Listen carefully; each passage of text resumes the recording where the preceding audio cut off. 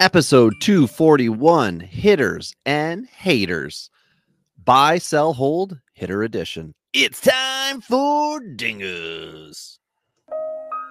This is Dingers, way more than fantasy baseball. We keep it real when we talk and knock it straight out the park. Let's see the stats, what's the average draft position? What kind of plays you making? Check the wins above replacement, check the lineups and the points. This I gotta see, what's your path to victory? Are they aiming for a dynasty? Get points going head to head, please don't do me no favors. We're always watching waivers, ain't no minor league, this is major, yeah. Dingers, let's go. Welcome to Dingers, the only fantasy baseball podcast for smart people. It's not just Jose Abreu that wins you championships. That's why week in and week out, we're delivering tips and strategies to help you live that straight up OG lifestyle. Tyler Childs joined, as always, by Robbie Baseball from the Murder Room. What's up, Robbie? Nothing. I've already complained to you about my life, so I won't bother burdening any of the listeners with it.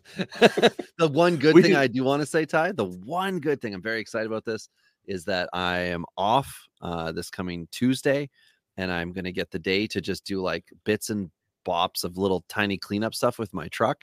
And then I am driving it to go get it safety. I am so excited. That old thing is going to be on the road again after I don't know how many years, but there were pennies in the truck. So I assume that it hasn't been on the road since the penny was used in Canadian currency. I like it. That's a good yeah, I like that addition. Yeah, we had a birthday party this weekend, Robbie. So the youngest one, first birthday. So classic Mickey Mouse hot diggity dogs party. Yeah, Pit Viper turned 1. yeah, pretty much. No, so it was one of those things. It's like you go through all this hoopla, and it's really about more getting people together than it is actual. That's all it is at one. Absolutely. Right? Yeah. They have no clue what the hell's going on. I mean, she was pretty into the food. I'm not gonna lie. She's an eater. Good. She likes. She's a big food junkie. So, she'll probably have a food critic posting in the local paper here soon. But we'll see. But yeah, that was a busy weekend. So that was it for me. Played ball today. I am way too old, but I am feeling it right now, Robbie. Definitely thought the arm was gonna fall off today. I'm not gonna lie to you. So I'm going to have to pitch again next weekend, and that's going to be the real test. Yeah, it's the back-to-backers. I mean, we see it enough with our MLBers that we're patiently waiting on, and we talked about those guys in the last episode. Guys slow to start, and the buy-sell holds for those dudes. It is tough slugging on a human body, though, much more than it is when you just look at the athlete and say, be more better. Yeah, exactly. But, yeah. Well, let's get into hitting because there's a lot of fun topics here today. A lot of guys that are on and off radar. So before we do that, let's get hydrated. A long time ago, someone decided to put stuff in glass bottles. In some of these bottles, they put juice or milk, and that was stupid. Today, only alcohol and a few other products remain in the containers from the gods. It's time for beers and bourbon, because good advice only comes in a bottle.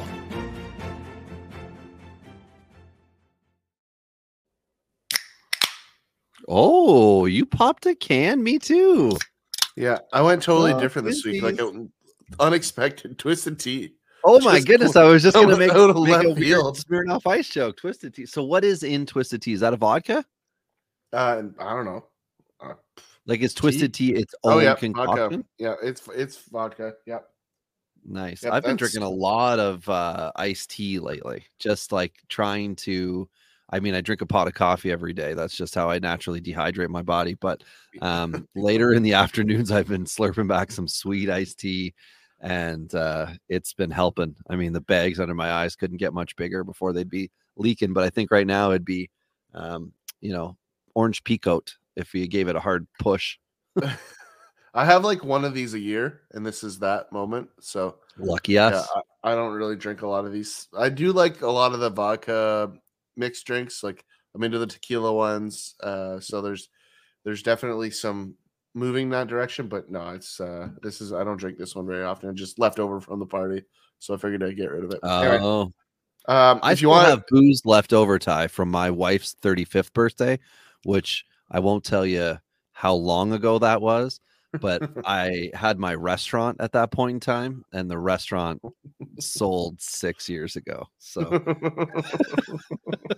and we still have like Bacardi breezers and stuff that I just keep in an old fridge that we had from the restaurant. It's not plugged in. It's just like when the apocalypse comes, I can still drink those. It'll be okay.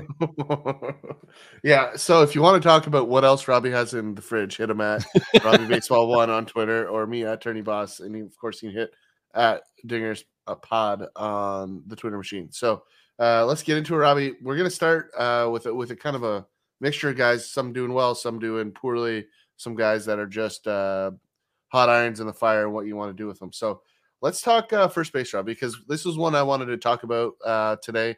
Jose Abreu I don't know if you saw this, hit his first home run today. I don't know if that's why he made the list or not. It was part of the reason. He's been so bad, and then he did something good. Did you see his home run shot? I did not. So he sprinted around the bases like a little kid. Because he was so excited. And then he pulled like a Heath Bell slide. Was it Heath Bell that did the slide?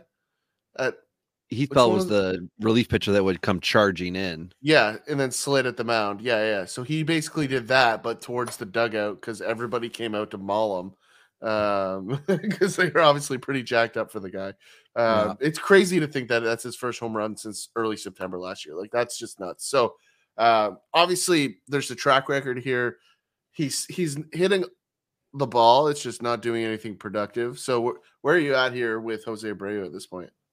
Knowing there's a 3-year contract with Abreu, and he signed with the Astros, not the Yankees. He's not getting released like Aaron Hicks did with 3 years left. So Abreu is a buy for me, but that's because it's a buy low, and it will legitimately be a low buy. Like earlier this offseason, Yuli Gurriel was somebody I was looking to scoop up in a few spots, because once I knew he was going to make it in Miami, I thought he's either going to be out in 3 weeks and I don't have a major investment to put in him, and I did get him in one league, or what has actually happened is he's a full to part-time player. So I don't know. I guess that wasn't a good description. He's a 2/3 time player, and he's helping you. And again, his average is right back up. And I think with Abreu, it's just going to be better as the season goes on. And that's what I'm expecting. And then, of course, I don't think there'll be this blip next year. Something obviously happened in his life this year. You know, you switch cities after having been in Chicago for a long time. I'm sure there were some off-field issues that probably led into this, unless there's just been an injury for some reason that's, shoulder related, that has sucked any power or speed in his swing out of him. It seems odd to just have it fall off. There was a power dip last year, right? So it's not like out of nowhere, right? But the hit tool going away is a little bit concerning, right? So I mean, he's hitting 214, OPS is 519. Those are not good numbers. Had his first home run obviously today, which will like double his OPS basically, or a slug. But at the end of the day here, like I'm with you. I share the buy mentality. It depends on your team too. Like, if you have a legitimate first baseman and reasonable depth, like there's not a lot of reason to go invest in an effort to get Abreu. But, if you're rebuilding, you're looking for a way to get a trade chip. If you're looking to, potentially make some profit on a prospect, like this is a great play, right? If you have a mediocre first baseman, right? If you're rolling the dice with somebody out there, like if you got Michael Chavis, for example, we haven't mentioned him in a long time. Yeah, it has been a long time. It has been a long time. But I mean, like realistically, if you're rolling like a Seth Brown, right, or a Matt Carpenter, Trey Mancini, Brandon Belt, like there's other questions you should ask if your team looks like that. But at the same time, like it's a good safety net, I think is the way I would look at it, and definitely room to make profit. But I'm not ready, Robbie, and maybe you are, to say he's a starting first baseman. But I do like him as a depth play.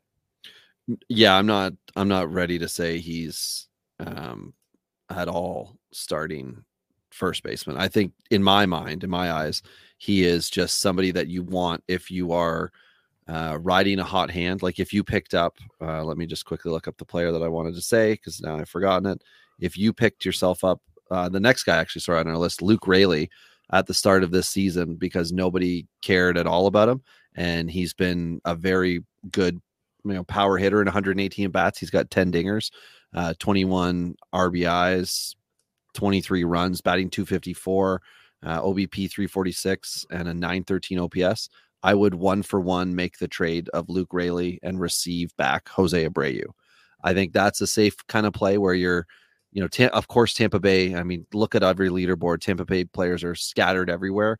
But as far as fantasy goes, they're not 550 at bat guys. They're platoon, and they're just like, they're on it right now. And I would rather have an Abreu next 3 years than I would a Luke Raley. And that does not him as an individual player, but a player of that ilk where at any point in time, like Raley's been moved around a lot this year, and next year that could all change. 16 games for Raley at first base, 9 left field, 14 right field. He's DH'd. He's even pitched twice. So he is moving around as Tampa Bay sees fit, and obviously hitting for power. Whereas Abreu, I think you would say like a Rizzo. Yeah, there could be a little bit of a career dip. Everybody forgets the value is no longer there in their minds. But end of season, roto mentality, don't go week for week with it. Jose Abreu can get you there. And maybe come September, when Houston obviously wants to be rolling, getting ready for the playoffs, Abreu will be in a great spot. And I think you then have, contractually 2 more years if it's a keep forever dynasty, or if you're in a contract type league where he'll be a free agent next year. Maybe that's where you would still need to think Luke Raley is more likely to lose playing time as the season progresses versus Jose Abreu. So let me ask you this on a Jose Abreu front. Who do you like the risk reward better on? Abreu, Juan Yepez, Ryan O'Hearn in that group. Who are you leaning Abreu on those through? Yeah. Yeah. I've got no interest in the others. I also used to be all about the big bat Pete Alonso as my first baseman type guy, who, by the way, has 20 dingers and a massive OPS this year. He's doing great. But in every league but one, I have somehow managed to completely screw myself at first base. Like, I have punted the position, not on purpose. It has been through thinking about this player X or player Y that I thought was going to be able to do something. A lot of first base prospects have just washed away. Tristan Casas is not leading anybody's team in the charge right now. Doesn't mean we're not going to see something in the future, but any of those type of first base guys, they're not, Mountcastle's another example. They're not on top of it, dominating in your leagues.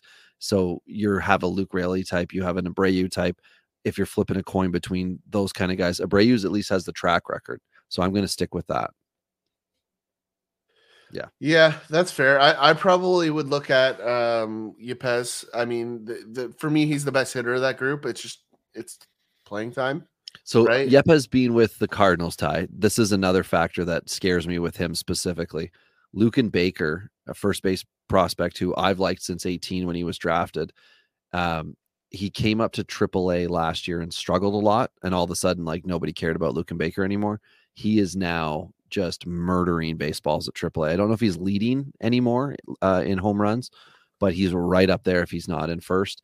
And he is another type where, like, they have nowhere to play him, which means Yepez, who, yes, he's up and has had some time up, could very easily be the type of piece that gets moved in a trade, not because the other team is like in need of putting him as a starter, but that St. Louis is like, we're just going to get rid of him at this point in time because we think Lucan Baker's the next guy.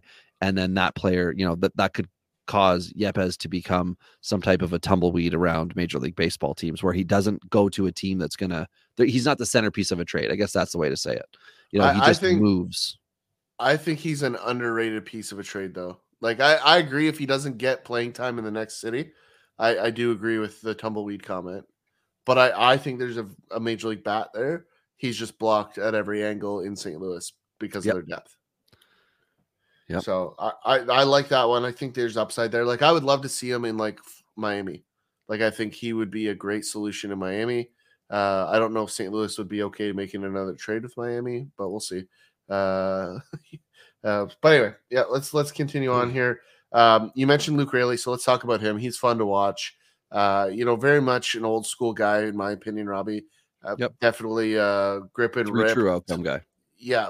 But, like anybody in Tampa Bay, a little more polished than that, though, right? Like, not so much like exactly a 3 true outcome, although that's almost the way it plays out. His at bats are a lot more controlled, right? And I think that's the one thing that makes Tampa great is you almost never see wild at bats out of any Tampa Bay Ray. So right, definitely an interesting stick, and definitely on the splits. He's definitely hurting Josh Lowe in a way, because Josh Lowe should be getting those extra at bats that Rayleigh's getting on the left side of the plate. But I definitely like him as a depth guy in pretty much every format. Robbie, is there anywhere you don't want him? Like I'm a buyer or a hold here. Definitely not selling. I like the power slot here. So yeah, I'm a hold on Rayleigh. I won't buy him. Reason being that he was free, at the start of the season. So in the 2 leagues, I think I did pick him up in. I don't want to trade him. I'm not looking to, because he's become too valuable in my lineups. Even lineups where I have Harrison Bader, who returned from injury. I had acquired Juan Soto.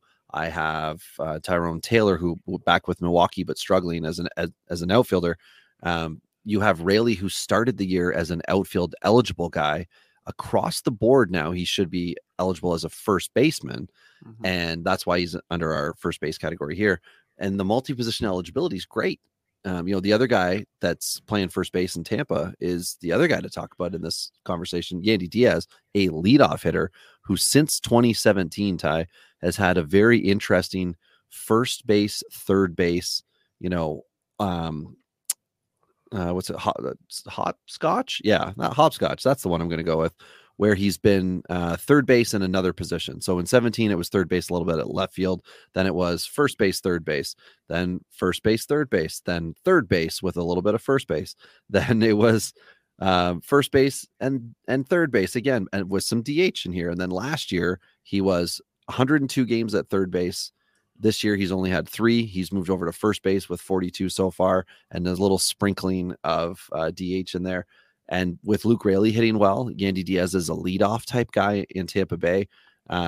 They're working together, but I feel like when they start to tighten the reins, you start to think about your, whatever tough series or whatever it is you need to do if you're Tampa Bay to get where you need to go. Diaz is going to get the at-bats over Rayleigh when push comes to shove, because the average is going to be more important in 3 or 4 at-bats, and then you can bring Rayleigh in to be a pinch hitter type. So I don't think I would want to sell him, Rayleigh this is, but I certainly want to keep him where I have him, because if I'm wrong and he continues to get all those at-bats, the power in September is going to be huge. Yeah. Like the ability to have a player in your lineup that could provide you with that power is going to be huge, because that's when all the other prospect types are going to start to come up. And then, like we've seen with so many other, they're probably going to struggle, but everybody that's prospect hoarding is going to want to play them. And a Luke Rayleigh is going to continue to do what he's done all year. Yeah, I agree. I like it. Yandy Diaz for me, like I'm on the sell side here. You always have been, Ty. Yeah, but for me, the big reason here is all of a sudden Yandy Diaz hits home runs. Like I don't know. That's weird for me. I feel like there's a plateau. I feel like if you can get some value in a trade, which I think you can. I think you should, because I just don't see the power numbers sustaining throughout the year. Their schedule has been really soft up until this point, so I would expect a regression from a lot of Rays. Now they're still a very good team, and Yandy Diaz will still hit the ball, right? He's a very good contact hitter. That's not going to go away. But I would say the upper tier nature of his success so far in those power numbers, I think will dip. So if you can turn that into a positive for your roster, then I would be doing that. If I got a roster that contains, a Yandy Diaz and a Pasquantino, like that's a beautiful scenario to get rid of Diaz. And I would expect Pasquantino to have a better second half on the power side. That's kind of the way I would be trying to build that if I have that depth, because odds are, unless you're in a really, really deep format, Yandy Diaz isn't your only first baseman, right? That's just probably the reality of the way you built your team. You wouldn't have been counting on him, I think, to start the year. If anything, at any position, I think myself in the one league that I really needed him to perform, he was my third baseman. Yeah. And that's what I mean. So if you have that depth at first, great. If it's a third base scenario, obviously there's a lack of depth over there as well. So definitely an interesting. We'll get to that in a little bit, but I would be selling. I just think this is the ceiling of his upside. Doesn't mean he won't, have some success. It just, I think if you're looking at the value side, it's a sell for me. So 12 home runs. Sorry, Ty, just real quick on Diaz. 12 home runs, as you said, to the power, 327 average. The OBP is amazing, 429. His OPS is 1,041. And he also has 11 doubles. So 23 extra base hits. And that's kind of what, Ty's alluding to here with Tampa Bay, that there might be more doubles than home runs rest of season. It's about 50-50 right now. So Yandy Diaz has been excellent right now. Well, and they've had the easiest schedule up until now. So, they had a lot of games against Detroit, Pittsburgh, and Tampa Bay. So pitching staff-wise, not the best in the league. So definitely things to note. And they definitely got Toronto in their soft spot as well, right? So, a lot of, positives that I think we're going to see Tampa Bay fall back down to earth a little bit. They're still great. They're still going to be in the conversation, but they're not as good as their record suggests. So that's all I'm saying. And Yandy Diaz is going to be part of that. So second base here, the Keystone. Let's jump off with Jonathan India, because you and I have talked a lot about him over the years. Mm-hmm. We talked about after his great rookie year, everyone was still very excited about him. He was getting drafted way too high. And we talked about it here, just saying, like, listen, there's going to be a recoil here. And he hit that recoil hard. That second season for him was not great. But we're seeing the bounce back. It's reasonably there. That Cincinnati team is coming around. The big question mark here, Robbie, and I think this is probably where you're going to go with it, is he's, in a scenario where there's going to be a lot of good players brought up from the minor leagues around him, and it's going to be a battle for position. So I'm interested to see where your thoughts here are on India, and I'll hand it over to you on that note. Yeah, India played 99 games last year. He's already at 53. Obviously, had an injury because of that. His rookie year was 148, full slate. I'm excited for India, batting 290, OBP 376. I will relate him to a Dansby Swanson type guy, where the expectations seem to never be met, no matter how good he is, until last year with Swanson. So with India, people are always looking for a little bit more. But right now he's doing fine. He's not a big power threat. I think 15 home run season any year with India is going to be kind of your peak. So let's say 17 could be his career high. So you're going to be between 12 and 15 on that end. But it's all about consistency with India, and he's up with the stolen bases right now. He's got 8 stolen bases in 10 attempts. Had a hot weekend, 2 dingers on Saturday, and then today he was one for 4, but it was a double, and he also had a walk. So he's been very good lately and consistent, not having those long streaks of looking for power like we see out of some of the other guys. I like India, but again, at this moment in time, I would like to buy. He is a buy, but I don't know that I will pay the cost, because he is a second baseman, and that is his position.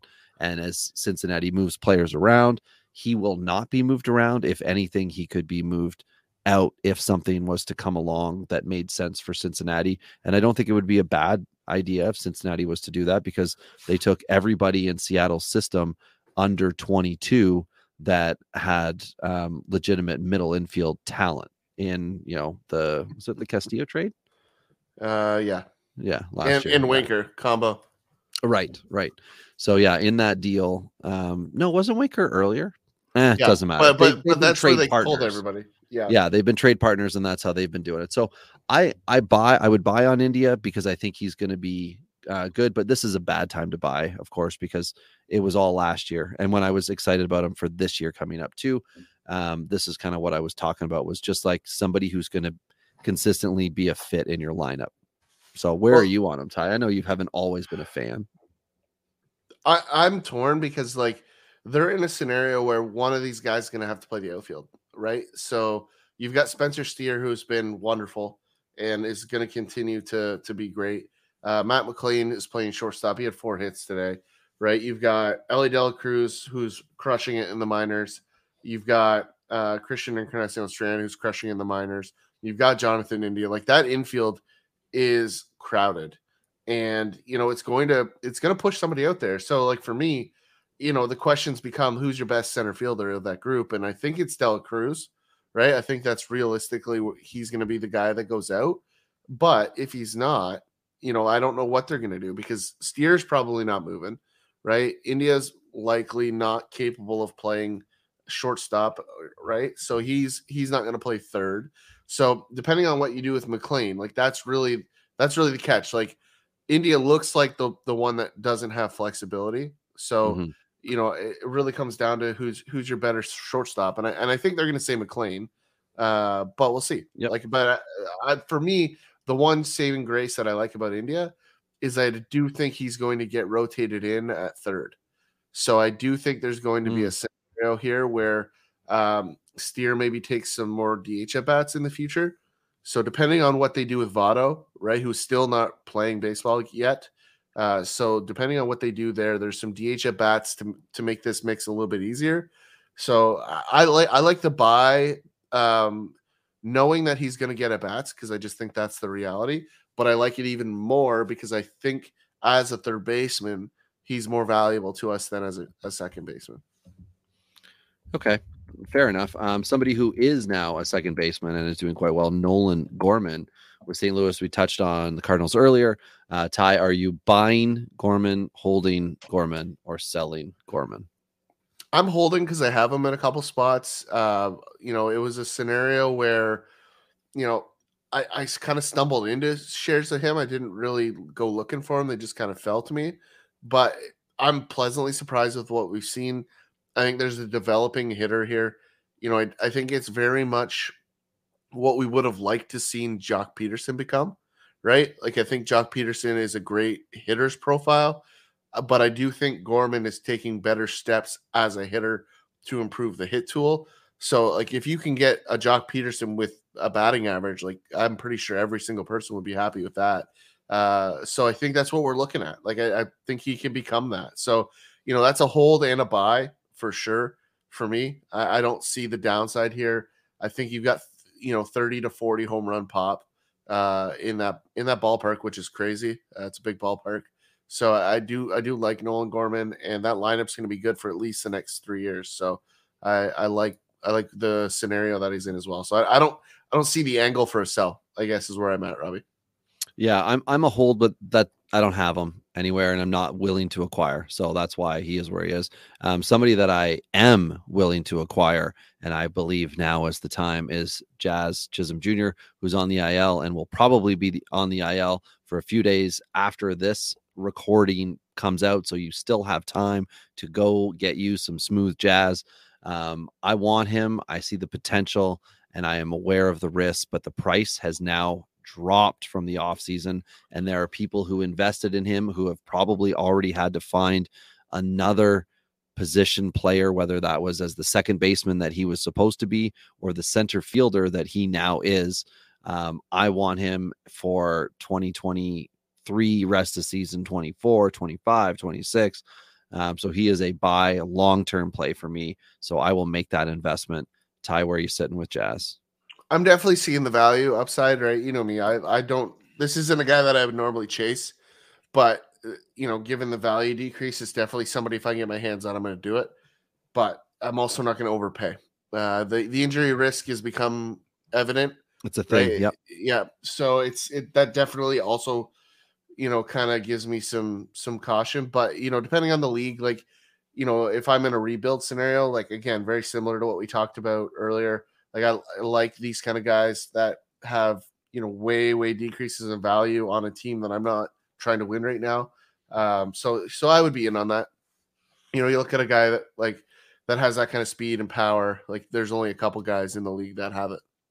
Right. And although we saw Mondesi put it together for a very short period of time and then it all blew up, we also saw the signs when it came together that it shouldn't have, what occurred with him in his whatever season and a half period of dominance didn't really make sense at the time. Like there was a lot of holes in it. Whereas with Jazz, I think there's maybe less likely that he's going to be the number one fantasy player, but it's also entirely possible that he can just perform if he's able to hit on stride. And not that we want to say he's got to change the way he plays, but that's what everybody said about Bryce Harper for years. He's got to change the way he plays in order to really maximize himself. Maybe there are people in Miami who are trying to lean him in that direction.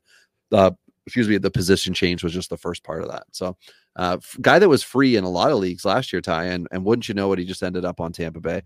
Isaac Paredes, who plays every position, including second base, having himself a season. He's still young. In most of your contracts leagues, he will have just last year finished off his rookie eligibility. So depending on how you do it, he could have 4 years left with you, 5 years left with you. You've got time anyway in a contracts league, let alone a keep forever dynasty. Ty, in a scenario where you are looking for a multi-position eligible guy, Paredes checks all the boxes. Are you going to buy, sell, hold Isaac? See, if I'm gonna buy, I'm probably not Isaac, and the only reason is I don't like the at-bat potential in Tampa. Like, it's just too inconsistent. Scary. Yeah, like Rayleigh's at least getting some consistent at-bats. Like Isaac, you know, if we see consistency out of that left side of that infield, like, we're just not going to see at-bats, right? And that's just the reality for him. Pinch hits, obviously, you know, they do a great job of stacking against the pitcher on handedness, right? So against the lefties, that's really where he does his thing. But if he was left-handed, Robbie, I'd probably be a lot more interested because there's going to be a lot more at-bats for him. But as a result of being righty, I just think that limits him. It has nothing to do with his ability because when he's in there, he's been productive. But right. I'm going to stay away because of the at-bats. So I'm out. I'm a sell or worst case, a hold if I have him for some reason. Yeah, I share that sentiment exactly. If I have him, which I don't think I do anywhere, I think actually wait. Sorry, I do think I do have him in one dynasty league, and I would just let him sit on my bench or pop him in here and there. But I am not going to go and acquire him for the same purpose. So shortstop's a little more exciting, Ty. I'll let you lead off with Bo because I know he's your favorite of all the shortstops. He is doing all of the things that MVPs do. He's obviously going to cost an arm and a leg to acquire, but if you don't have him and you're looking at a shortstop, he could be worth the investment long term. Are you going to buy? If you have him, are you going to sell? If you also have him, or will you just hold him? What are you going to do with that? I'm definitely not selling.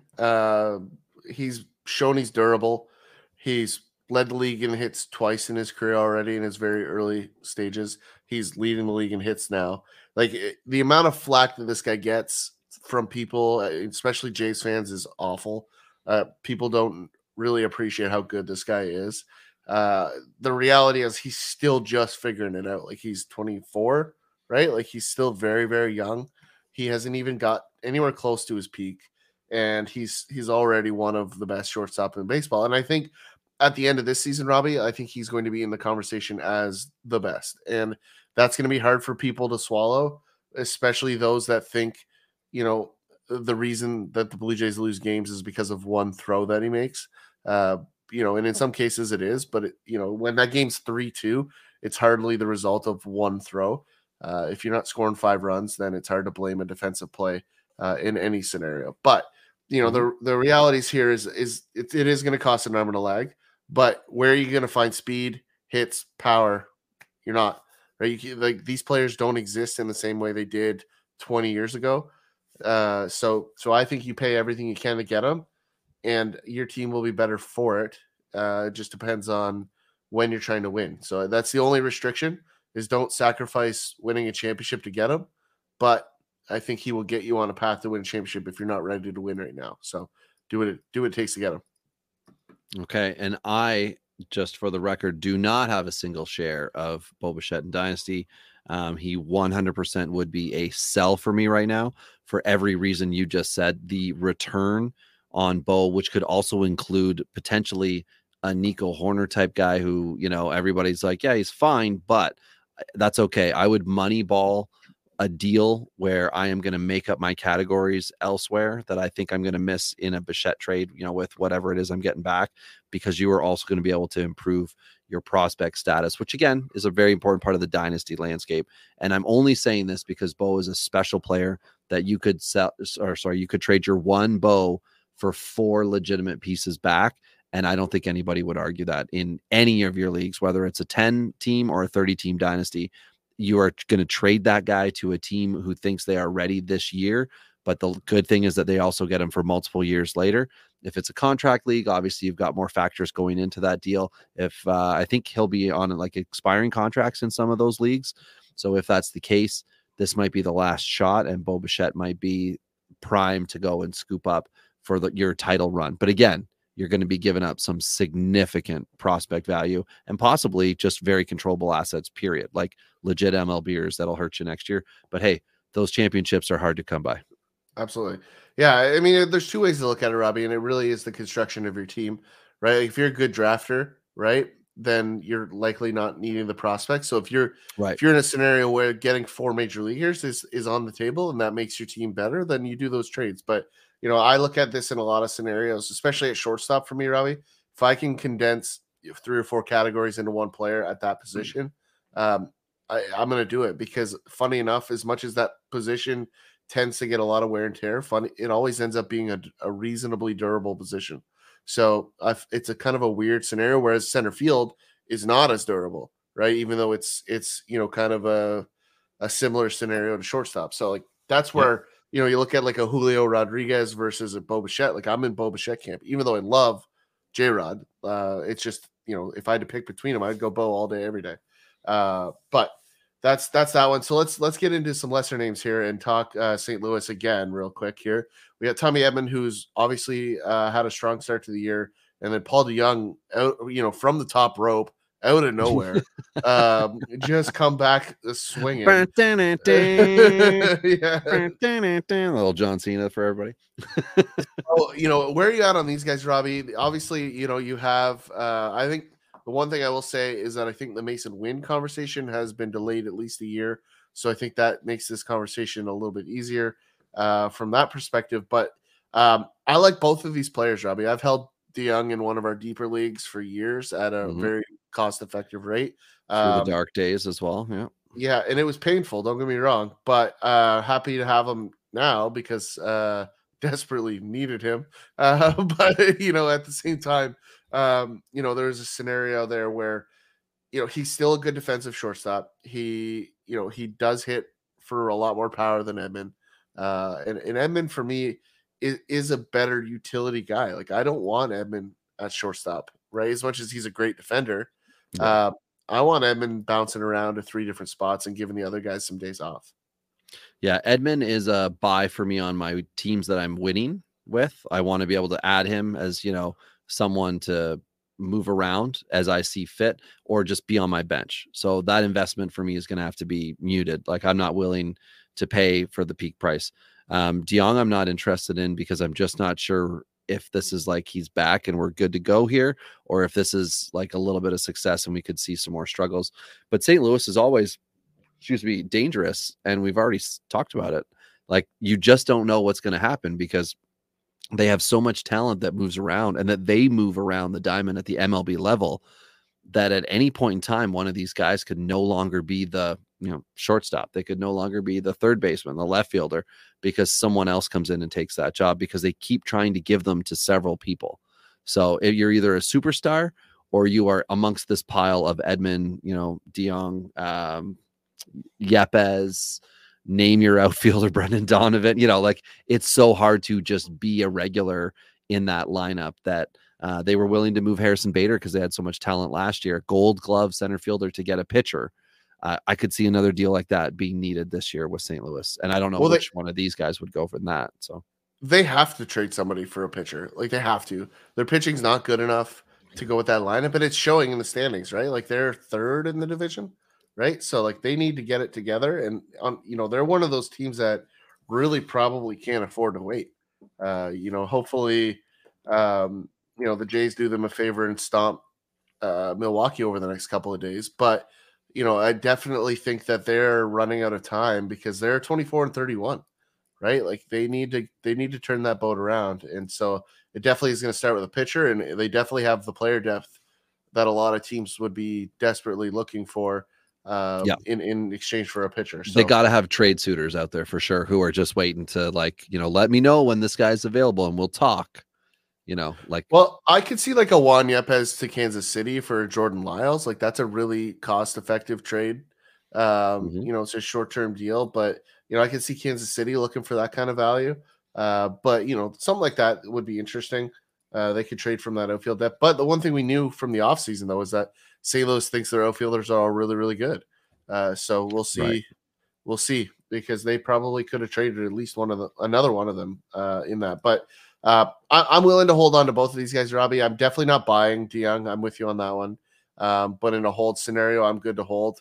And then I'm definitely, if I have the opportunity to buy him, and in any format at any time, like regardless of how he's been so far, I just like Tommy. I'm in the player. I like the categories. I like the position eligibility. That's just good for me. So, going to, I would say a similar player, but we saw a very different outcome last year, and that's Andres Gimenez. Where are you at here on this one, Robbie? This one's a little bit of an interesting one. A guy that was an all-star last year, I think played out of his skin a little bit. Where do you see him at this point in your world? Yeah, so very quickly, just so everyone knows, in 491 at bats last year, Gimenez hit 297 with an 837 OBP. He had 20 stolen bases, 17 home runs.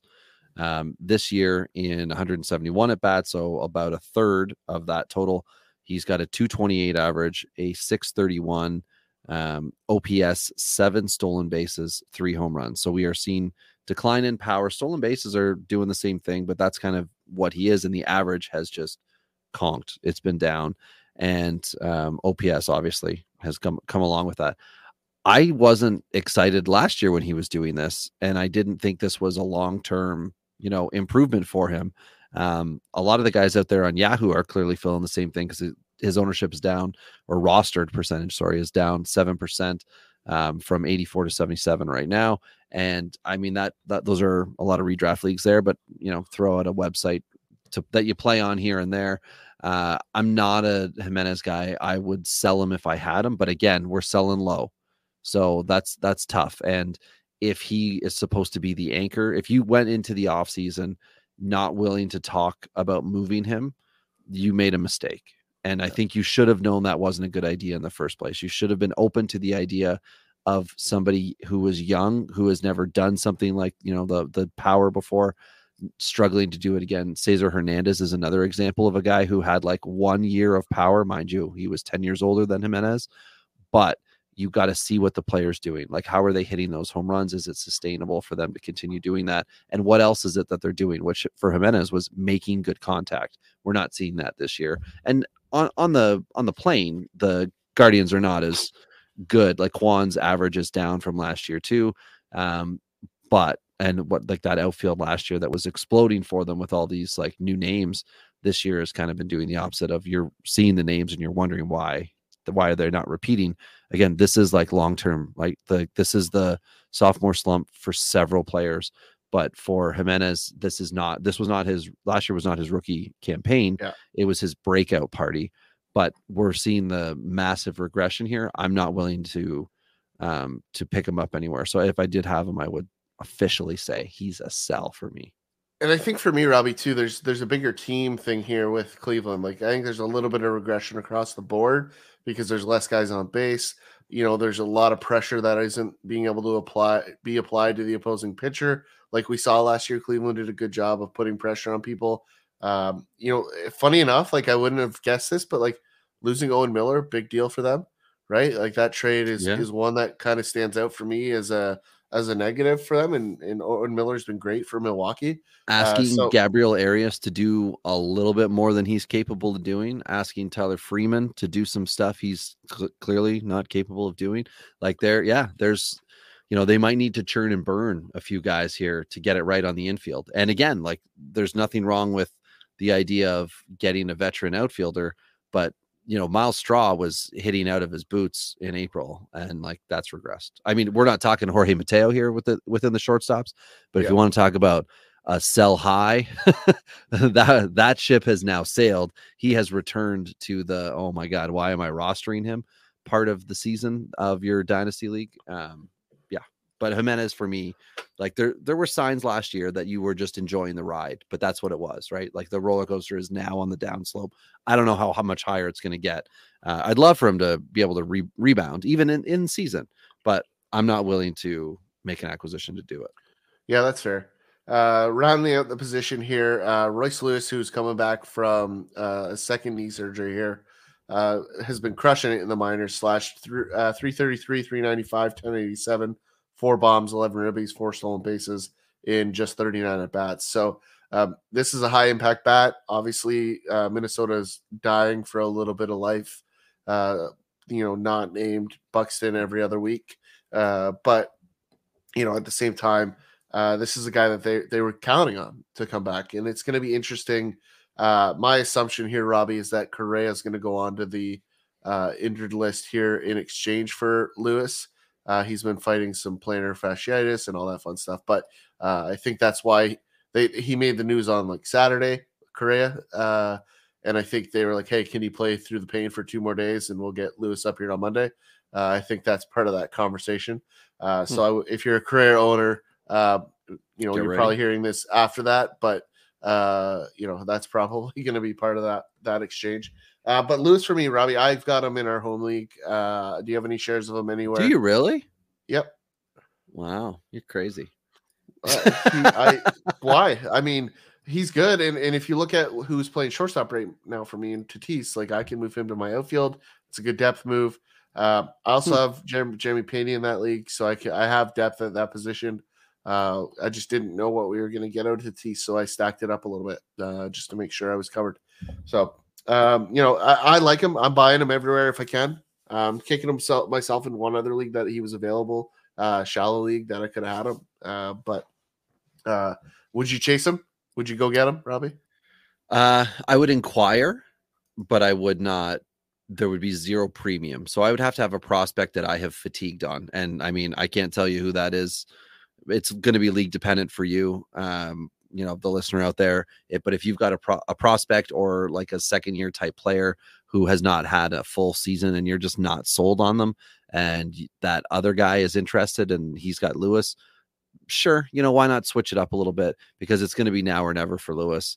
And I think that's not a bad play. Like, I mean, at the shortstop position, I told everybody all off season, I've been on it. I've been so excited since it happened. I was riding out the top of the lineup, bottom of the lineup.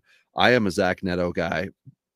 And despite my best efforts in 2 of the dynasty leagues that I care the most about, the conversation from the day of the draft when I was not able to move up to get him, he has not been made available. Even when he was called up and struggled, not made available. And I'm just going to wait that one out. But Royce Lewis, sure. I guess Matt Libator would be the type of pitcher I think I would look to maybe swap if I needed shortstop and I thought my pitching was okay.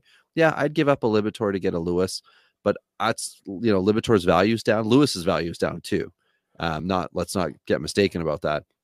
But I think that's the type of trade, a pitcher or another position that you're just kind of not happy with the guy, but he's still on your roster. That would be the name I would throw out with that. Yeah, like if you offered me Libator for Lewis, I wouldn't do it, not a million years. But like I'm high on Lewis, so that's where that comes from. But I think Lewis is probably in the should be in the category offensively, right? As Andrew Painter.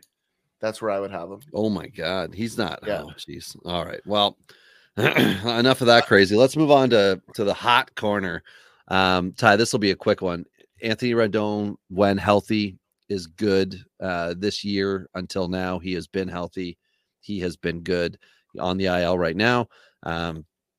Would you, right at this moment on the IL, would you consider the buy? No. You don't know him, so you can't say. I've had him in that shallow league I just mentioned. I had him to start the year. Okay, I'm burnt and done with him already this year. So sell him if you got him. I'd be selling him. I mean, for me, it just seems like the best days are behind him. It just seems like it's over for me. That's kind of where I'm at on him. I'd rather make an effort on a guy like India, right? Like, we talked about him earlier. I'd rather go that route. I was saying in very similar players for the record. Sorry. Okay, no, that's fair. I was saying in the offseason, I like the idea of getting Anthony Rendon if the price was right in the one contract league. Oh my God, he just went. I forget what it was. He went to over 10% of the salary. And I thought for like this guy who's been such a risk and, burned previous people who rostered him, including myself. So I had to walk away from it. But I don't have a replacement third baseman in a lot of places until Kobe Mayo is my guy. And in the leagues where I was able to get him, that's kind of my prospect third baseman that I'm counting on. And in the meantime, I'm rostering the Gio Urshela's of the league, which I got to be honest, when you also have Anthony Rendon on the same roster, it's not the worst 1-2 combo when Urshela moves over to first base and then, there's an injury and he moves back to third or whatever the scenario is.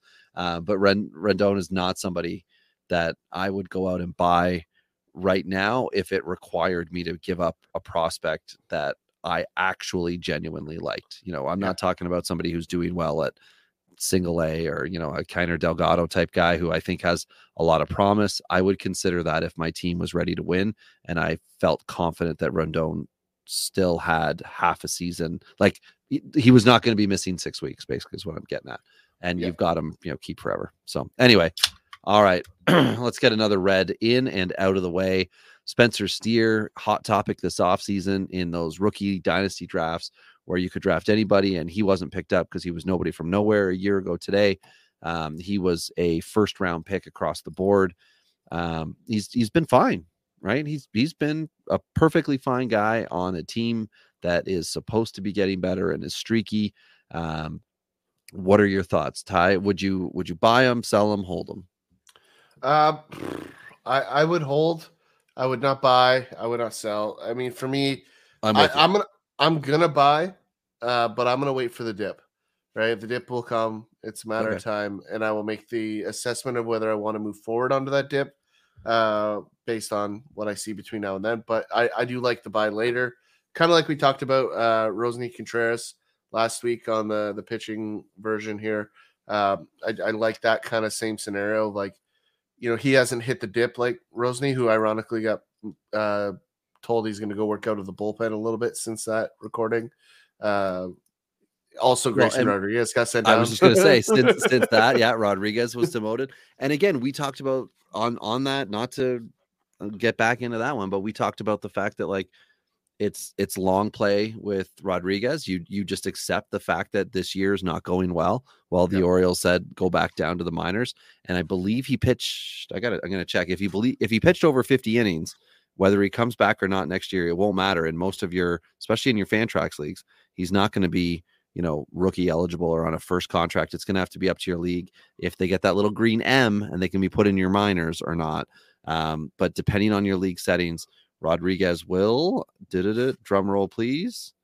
Where are you, Rodriguez? Oh my gosh, there's so many Rodriguez's. He's pitched Ty 45 and a third innings. If he does not come back this year, he could be one of those super steals. But he's also going to immediately become a prospect fodder. He's no longer a top 5, potential guy, this, that, the other. So it only gets better. The buy only gets better for you right now with him. Agreed. Couldn't agree more.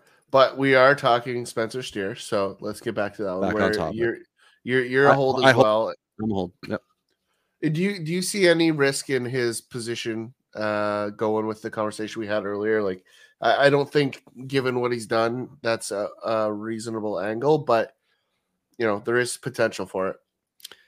I haven't heard anything about him working out of, say, first base or going to left field or any of that kind of stuff that concerns me for him to require consistency. Like, I think he's just going to get every day at bats. So I don't care where he goes. He's just not your prototypical power third baseman that you want to see, 30 bombs from. But you're willing to take what you're getting right now with him, and you'll take an effective player who, amongst other guys, depend if you've got corner infield and things like that, like more position eligibility, you can sell out for power with other spots and let Spencer Steer just not hurt you, which is, again, the deeper the league, the more valuable these type of guys are. The consistent players that chug along and get, chip in a couple RBIs a week. They, have a run or two.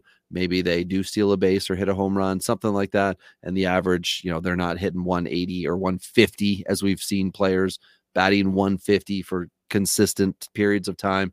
And then all of a sudden they get hot over a weekend, but then you still look at the average for the year and it's like 210. Yeah. He's been a much more consistent guy.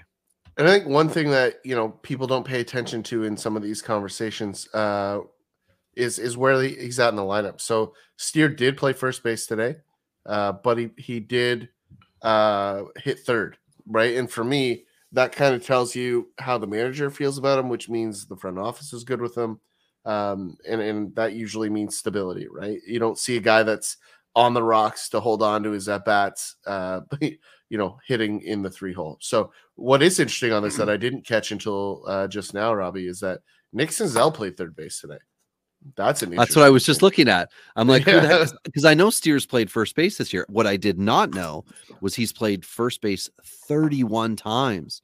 So I'm sure as soon as they found out Votto was not coming back anytime soon, because he has 21 third base appearances, 31 first base, they must have been like, all right, we need to, figure this out here. But Senzel back on the infield. Amazing. Yeah. Never give up, right? He still could be a shortstop. Well, he was drafted as a second baseman, right? So, that is the reality of what he was supposed to be. So third is interesting. But like I said, we talked about this earlier. They have a depth compression here. And, I'm sorry, like Newman is not the guy that's going to steal those at-bats, right? Nope. Jose Barrillo, bench guy, and in the outfield, Will Benson, they were hoping could be a center fielder. He's been fine at AAA, but he's really struggled at the pro level. And I don't know what it is with Benson, but we can't account him as the center fielder. And the only reason I bring that up is because then it shifts everybody else over, right? So whoever's going to be their center fielder now shifts over if it's Benson.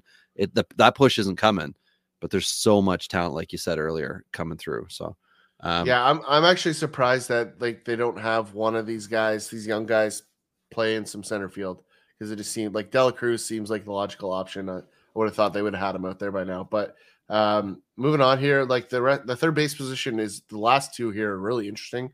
I think still huge fantasy value, but I'm kind of I like Moncada, always have, but Chicago sucks, so I'm kind of torn on this one, Robbie. I'm gonna put it as a hold.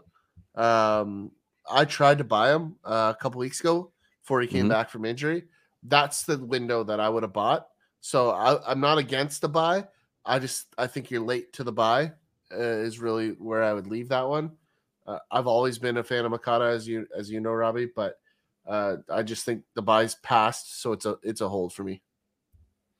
Yeah, I mean, I'm loving looking at a 280 average from him, and the strikeouts are under 30%. That's great for Moncada, but we're also half the number of at-bats that he should have right now. And that's the other thing that seems to be getting forgotten in Moncada conversations. And the COVID season, in the 60 games, he did play 52, which was great. The following season, he played 144. Again, great. Last year, missed a ton of time. 101 games in total. And this year coming back, he's already missed some time. So I don't know what it is. I don't know what's dragging him down, but I also believe he was one of the guys who struggled a lot and talked about it, saying that he had COVID-related symptoms. So he's had health concerns and played through them, and then also taken some time. So I'm not a Moncada, like ride and die. Like I've had him. I've not really been interested in getting him back. He's someone in your league really likes him, and I bet you that guy has him. So he's going to be hard to get. Yeah. So for me, I'm not interested in Moncada. In my experiences with him, he hasn't helped me to win championships. Now, he hasn't been a Frankie Montas and ruined multiple of my championship runs in separate years, or Wade Miley. Screw you, Wade Miley. And I'm not willing to go out and get a Moncada, especially if it means any type of prospect return or draft pick. Like, I don't want it. If I've got someone I don't like, and for some reason you do, and we could swing a deal, that's about the only way. Because I still feel like we could have the wheels falling off on Moncada. Again, he's not my type of third baseman. Yeah, that's fair. Very reasonable. So jumping here to the last one, Ke'Bryan Hayes in Pittsburgh is a really interesting one, Robbie. Where are you at here with Ke'Bryan Hayes? I know he's fallen off of a lot of lists, and a lot of people have parked him in the he's not as good as we thought we were going to be, or he was going to be territory. How are you feeling about Ke'Bryan Hayes right now? I mean, no one's going to tell you they're excited about the 2 home runs. That's not, that's not going to happen. But I will tell you, I'm cool with him playing every day.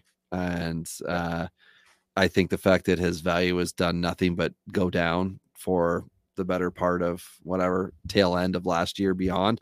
Or if you want to even go back to, what was it, 2020 when he broke in? Yeah, 2020 when he broke in, it was great. Then 21.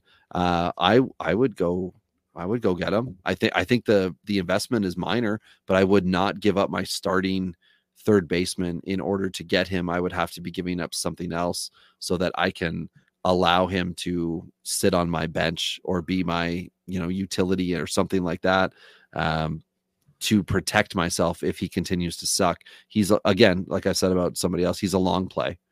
And at that point, like, I'll give up prospect value for him for sure, but I'm not going to give up my starting third baseman and plug him in to take that role. If it's a points league, he's not going to crush you. Like, I forget, I just looked at him up. He's in a kind of a standard points operations league I'm in. He's 2.67 points per game.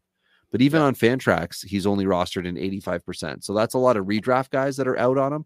And some of those redraft guys are in your big dynasty leagues too, or your big contract leagues, and they're not going to appreciate him either. So you might be able to scoop him up for some, type of like Daniel Espino would be like the number one starting pitcher prospect that should be getting traded everywhere right now, because you never know if he's ever going to be healthy enough to pitch in a major league game, let alone be a consistent starter. Ke'Bryan Hayes for Daniel Espino, I would do that right now. If anybody has Hayes and is interested in Espino, let's make a deal. The prospect hype is huge on Espino. The MLB hype is way down on Hayes, but I love the career for, like, Hayes is 26.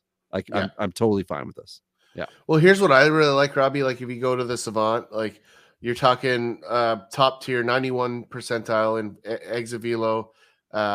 He's 8th in max velo, and he's 76 in hard hit percentage. So, his K percentage is good, his whiff rate's good, his outs above average is good.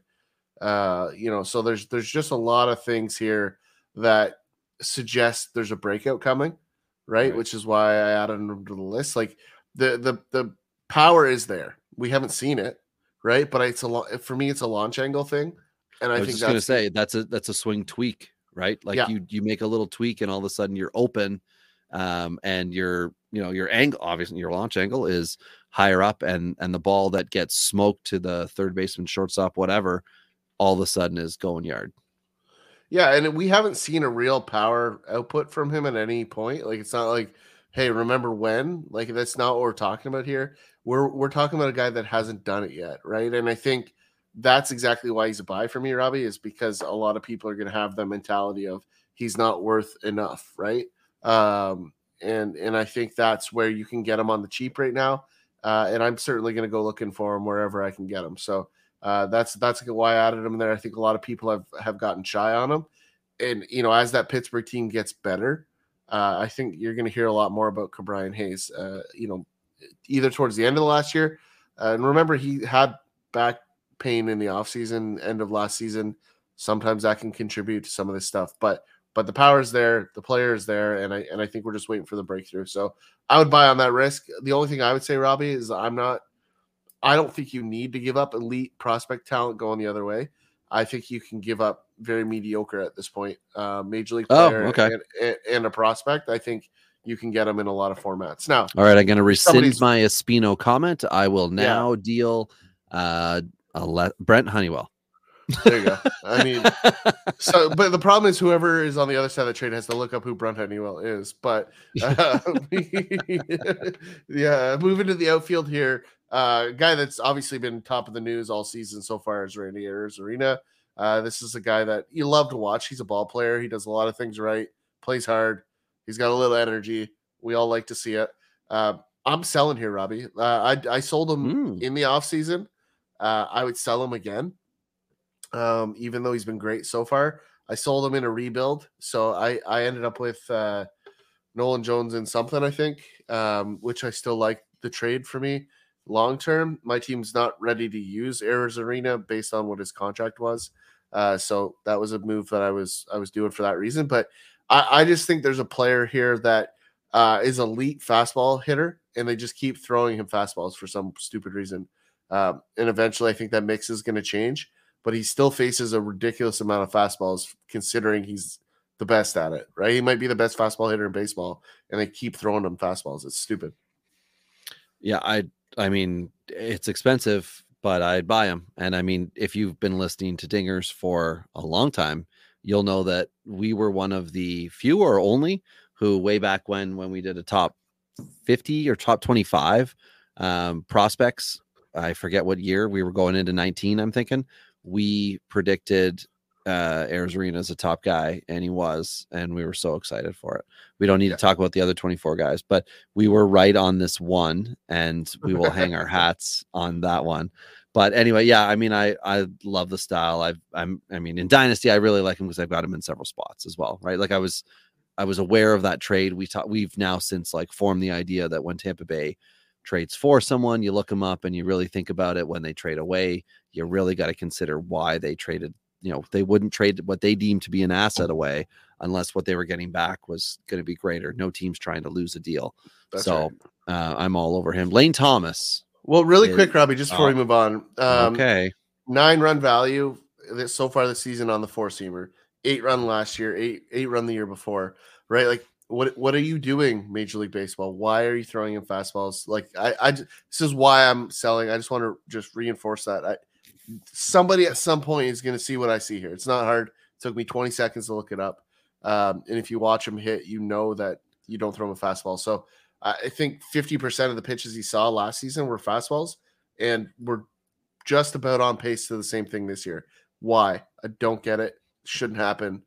That adjustment has to come at some point. So that's what scares me, Robbie. Everything else I love about Arozarena, but that scares me. Lane Thomas with the Nationals, the next guy up. He is an obvious everyday player because the Nationals are rotating through the left fielder type guy, and Thomas is just free. I believe he is their center fielder and just plays that all day, every day. 2022 was going to be the breakout year, and then it didn't happen. But after the trade from St. Louis, when he still had Juan Soto as his teammate, it looked pretty good for the rest of that year. But then, last year it didn't come together as that combo. So they shipped out Soto because Lane Thomas is the Jedi of that organization. And this year he's repaid them with a 289 average, 814 OPS, 8 dingers, 4 stolen bases. The issue with Thomas, if your league counts strikeouts or you're in a points league that counts strikeouts against, is he has a lot of them. Mind you, it's going with a lot of at bats, but right now he's got 56 and 197. So we're north of 25%. It's a lot in the sense that he plays every day, right? This is a 600 at bat type guy, which means in your roto leagues, that's going to add up. Doesn't mean he's like as an individual ball player striking out at a Moncada type rate, but there could be a lot of Ks here. Either way, I like him. I only have him, I think, in one league, and I would not at all sell him. So I would have to say he is an absolute buy hold for me. The jury would still be out on what he's going to do all season, but there's no way the Nationals are going to take him out of the lineup. He's one of the only guys, him and Alex Call. Call might just be like a bench bat moving forward, like for a long period of time. Thomas would be a starter moving forward in that outfield for a long period of time. So I'm in on Thomas. It's not an expensive buy, right? We're not talking superstar, but over time he could really just like churn out some fantasy value for you. Yeah, I'm not going to buy on this one, Robbie, just because, I don't tend to carry a lot of players like Lane Thomas. That's my big reason, just a profile fit for me. He's like a Harrison Bader, and I don't know why I'm cool with these guys in the outfield, but I am. I'm always okay to have someone who's like never going to hit 25 home runs, never going to steal 30 bags, but they play the position and they are supposed to get a million at bats. And I'm just I don't know. It's maybe why I haven't won every league I've ever played in. I'm taking risks, Yeah, no, and that's it. I mean, that's what you have to do sometimes. And, if you put value on the other positions, like generally outfield is the one that you can make it up a little bit later. So we'll see how that plays out. But last two guys here, Joey Weimer in Milwaukee, the last two here is an interesting one because they're playing each other this week. And Dalton Varsho on the Jays is the other one there. So where are you at on these two guys? They're both, very interesting players, Robbie. There's clearly upside to both of them. Which ones are you preferring at this point? And go. I very recently put Dalton Varsho on the trade block in the 12-team dynasty league that I'm in. I think it's 12-teamer. Because I just don't need him. I've got Will Smith as my catcher, and Varsho sucks as my outfielder. So I don't want him. Somebody else can take him and think he's going to be, some great value to him. As long as I get something back that I can throw in my minors that I think is going to end up giving me potential production value, I will do it. A Sam Backman, who's now up with the Angels, that would be an ideal kind of, guy who he hasn't been good, but there's promise within his pitch types that could work. And then something else that makes me happy. Again, what I'm saying is not like a stud. I don't need something back that's crazy, which probably means I'll be able to make a deal pretty quick. Joey Wiemer, I don't know, man. I don't know. Milwaukee outfielders aren't overall being great, so opportunity is still going to be there for him. We've got, Mitchell out for the year, and Tyrone Taylor's really struggled. I just don't know what to do with him. I am not buying him, but I will not trade him to you. I guess by default, I am a hold on Wiemer after talking it out, and I am a sell on Varsho, a strong sell, because Toronto is not making him a catcher. Yeah, definitely. I'm definitely selling Wiemer. I like power guys, but I don't.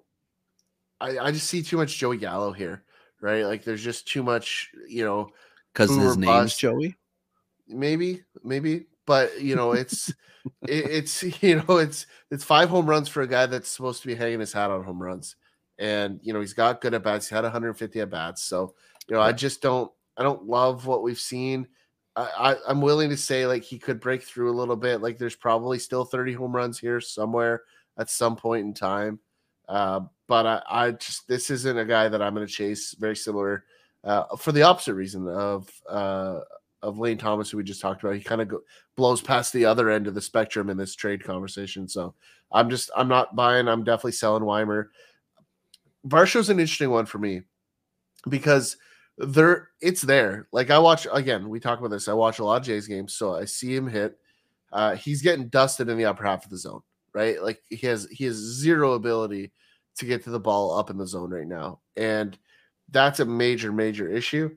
But one that is correctable. So he does have a pretty short swing. The power is there. He has all the tools to execute. And the thing that, again, we talk about this all the time, Robbie. People forget about this year in and year out. This is his first year in the American League. So this is a thing that he will get through. He will recognize pitchers differently. And if you look at his track record in the National League, well, guess what? He slowly got better over a couple of years there too. So as long as he doesn't keep tipping balls from doubles into home runs, we'll be fine. Like I think he'll figure it out. So I'm probably going to buy Varsho somewhere, Robbie. Like I just see myself going the other way on that one. Because he's locked in Toronto. There's nobody that's coming for his position. He plays good enough defense for the team to put up with the lack of offense. So I just see that being a very stable scenario for him. In the upside will and can be there for sure. So I just think it's a waiting game, and I'm pretty comfortable with that. Okay, fair enough. Moving on to the most exciting position in fantasy baseball. Just kidding, it's catchers. So we'll save them for last because we can go through this pretty quick. Elias Diaz with Colorado is doing excellent. Yep. Would you buy him? Would you sell him? Would you hold him? Well, he's going to be their all-star this year, which is awesome. Good for him. They need one. Yep. So he's going to be. It's him and possibly Pierce Johnson. Yeah. Yeah, but it's going to be him and Will Smith as the NL catchers and Sean Murphy, right? Those are the 3 guys, and we have that conversation here. But those are the only 3 top 100 catchers outside of Sal Perez, depending on your format. If you go 8x8, Perez is I think he's like 80 something when I looked before we started recording. But 4 catchers in the top 100 of all the fantasy baseball players. Yeah, yeah. Elias Diaz is a guy that I'm not touching. Because he's Elias Diaz, and we've seen this. Like we've seen this. Yeah, before, I was just gonna say, right? Like where he's gonna have a cost too. Yep, and his cost is up. Like he's now repeated it. And for me, the value's way too high for a guy that I think ultimately is going to plateau and come back down to earth. And if I'm going to spend money on a catcher of all things, it's going to be somebody else. Like I would rather go. Yep. I would rather go chase MJ Melendez, who has catcher eligibility, who's hitting 200 right now. I was just gonna say, and it has also sucked. I almost put him on this list, but I thought, another night, Yeah. So I just think that's a guy that's going to come into his own, whereas Diaz is a veteran. This is a late bust out for him. So I'm just out. I'm not paying the price. So guy next on the list, I think we would both pay the price on, probably in the right scenario. JT Realmuto. Where are you at here, Robbie?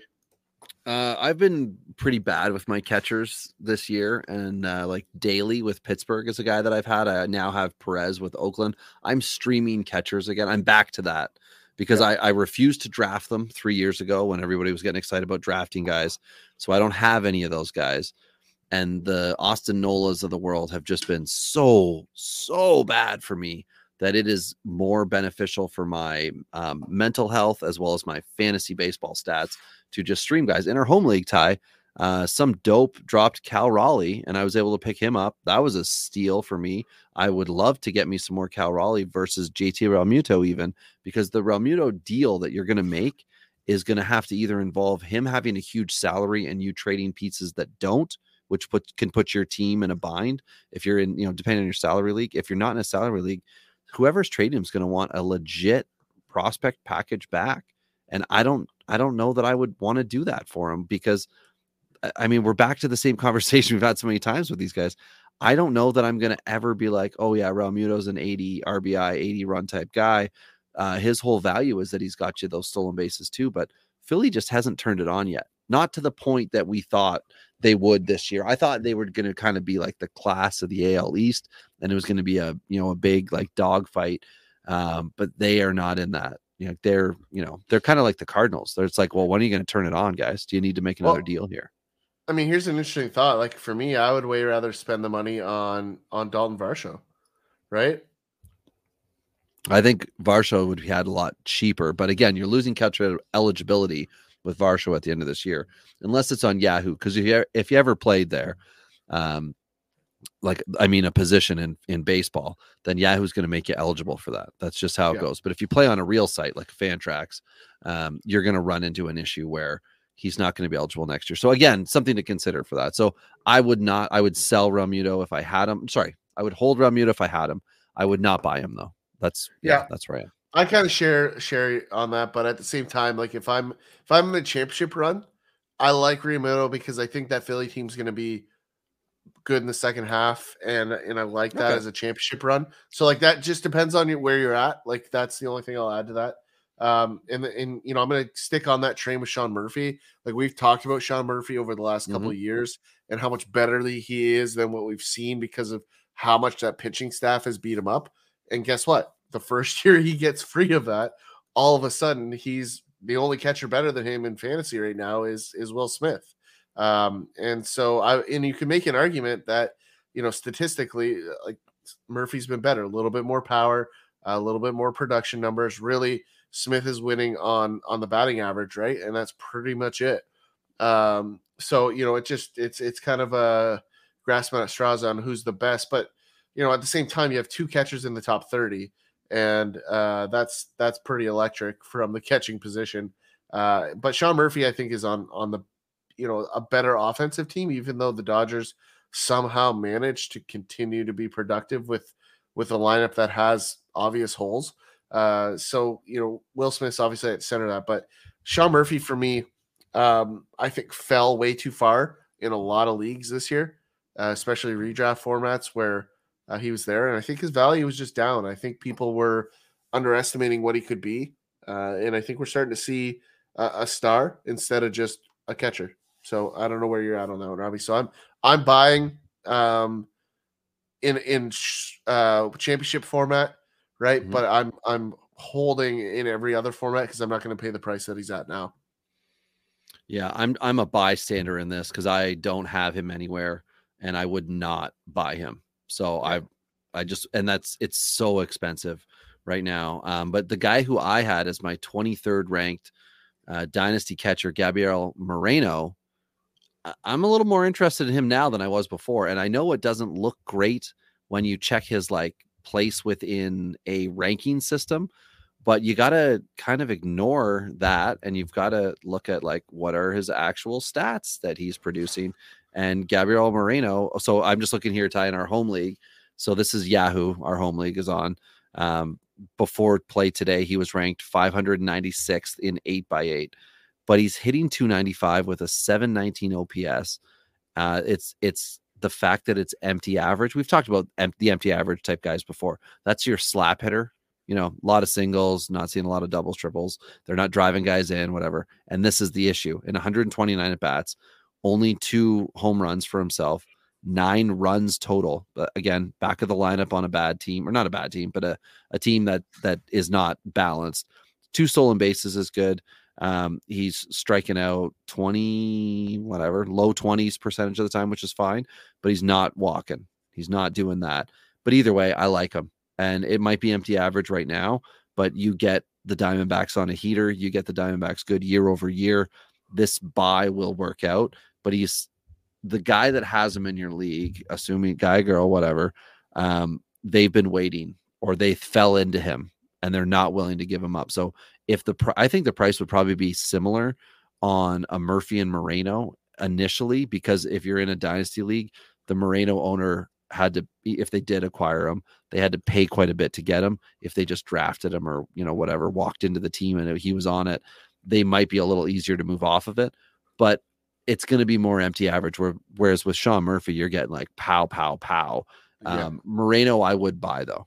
I would buy, because I don't think you're spending as much, because you're not buying superstar. You're buying someone who only is helping you in really one category, which is your average, and potentially not hurting you in the OPS if that's one of your categories. Yeah, no, I totally agree with the Moreno thing. I'm in on him too. Very similar to Ke'Bryan Hayes, like the contact rate, the hard hit rates, like those things are good. I like the breakout potential in the second half. Like, could be a guy that could win some championships with a surprise Arizona team, right? Like, they've been shockingly good. And I think they're only going to get better as I'm not sure what the run differential and stuff is, though. I just feel like they haven't, like, if I guess because I'm looking at fantasy players and I'm like, I'm not seeing the studs and studs here. I'm just seeing in Arizona. Yeah, like generic production, and that's how they seem to be winning. You know, they got rid of Bumgarner, and then once the Cowboys out of the clubhouse, I guess maybe everybody was a little looser. I don't know. Well, I mean, listen, like they've just got a bunch of young players. Like Kettle's had a big bounce back. You've got some veteran in Longoria coming in there. Christian Walker was one of the more underrated players in baseball, right? Like you have an outfield there that should be great. Jake McCarthy had a huge run in the minors. He looked like he's maybe on his way back too. In Lourdes Gurriel, who, as Jays guys, I know you're former, but is doing the things that we always knew were there as a Jay fan, but they just never came out. Like I think he's got double-digit home runs, or he's close to it now. And those are the things that are helping this team win. But the one thing that they have done that maybe they're undoing as the season goes on is they've glued together pitching, right? Like they haven't had a lot of consistency. They've been running people up and down from the minors all year, right? So like that's the one thing that could come undone, but it has very little to do with Gabriel Moreno. But I do think he is a guy to like now. A guy that's just been electric over the last couple weeks, and this is the last guy we'll wrap up here tonight. Francisco Alvarez with the Mets has been awesome over the last several days. I don't know what he did today, but I believe I saw a stat yesterday where over the last week, he had 4 home runs and like 20 at bats with no walks or no strikeouts. Sorry. No, that's wrong. Like 1 for 5 today, Ty, with a home run, 3 RBIs, 2 strikeouts today. Last 2 weeks, talking your heater though, 4 dingers, 6 runs, 10 RBIs, 3 walks, 5 stolen bases, and 34 at bats. 1230 OPS. My God, he's been good. He had 5 stolen bases. No, he had 5 strikeouts over 2 weeks. Yeah. So that's from a catcher position. Yeah. He is riding high, 353 average over that. And then for the year, it just looks good. But again, oh my God, I just had a neighbor who just sent me a Facebook thing for a free sailboat. You got to love the neighbors that are encouraging you to go into the things that piss your wife off to know. It's after 11 o'clock at night here on the East Coast. And I got great neighbors. Anyway, back to Alvarez. Speaking of free sailboats, if Alvarez was a sailboat, I would buy him. I don't want to invest heavily in the position, but there's got to be a pitcher I don't like that would have a high value. And Alvarez as a catcher probably is on a team that has another catcher already, so I might be able to pry him out. But if you're talking 30-team leagues, the odds of being able to just get a starting catcher with promise is going to be real difficult. That's right. Real freaking difficult. Yeah, I tried to get him in the offseason a lot of formats and was unsuccessful. That little cup of coffee I had last year, like it was, everybody got so excited, right? Because he should be with the club, he should be starting, he should be this, and where we're starting to see guys with 200 at bats, Ty, he's at 100. Yeah. So yep. Everyone's excited for the next 300 at bats, though. Yeah, he's definitely going to be a guy and definitely somebody to continue to grow and beyond. But we'll see what comes from here. But let us know. Hit us at DingersPod on Twitter and let us know if there's guys that you want us to check in on and buy and sell or give you the rundown on. But Robbie, we're getting into the season here. We're entering trade season. We're kind of already there, but it's going to get hot. It's June, baby. The next couple weeks here. And you need to keep your head on a swivel here. This is when championships can be won and lost. So we'll be here. Let us know. But until then, it's been Rob and Tyler here on Dingers.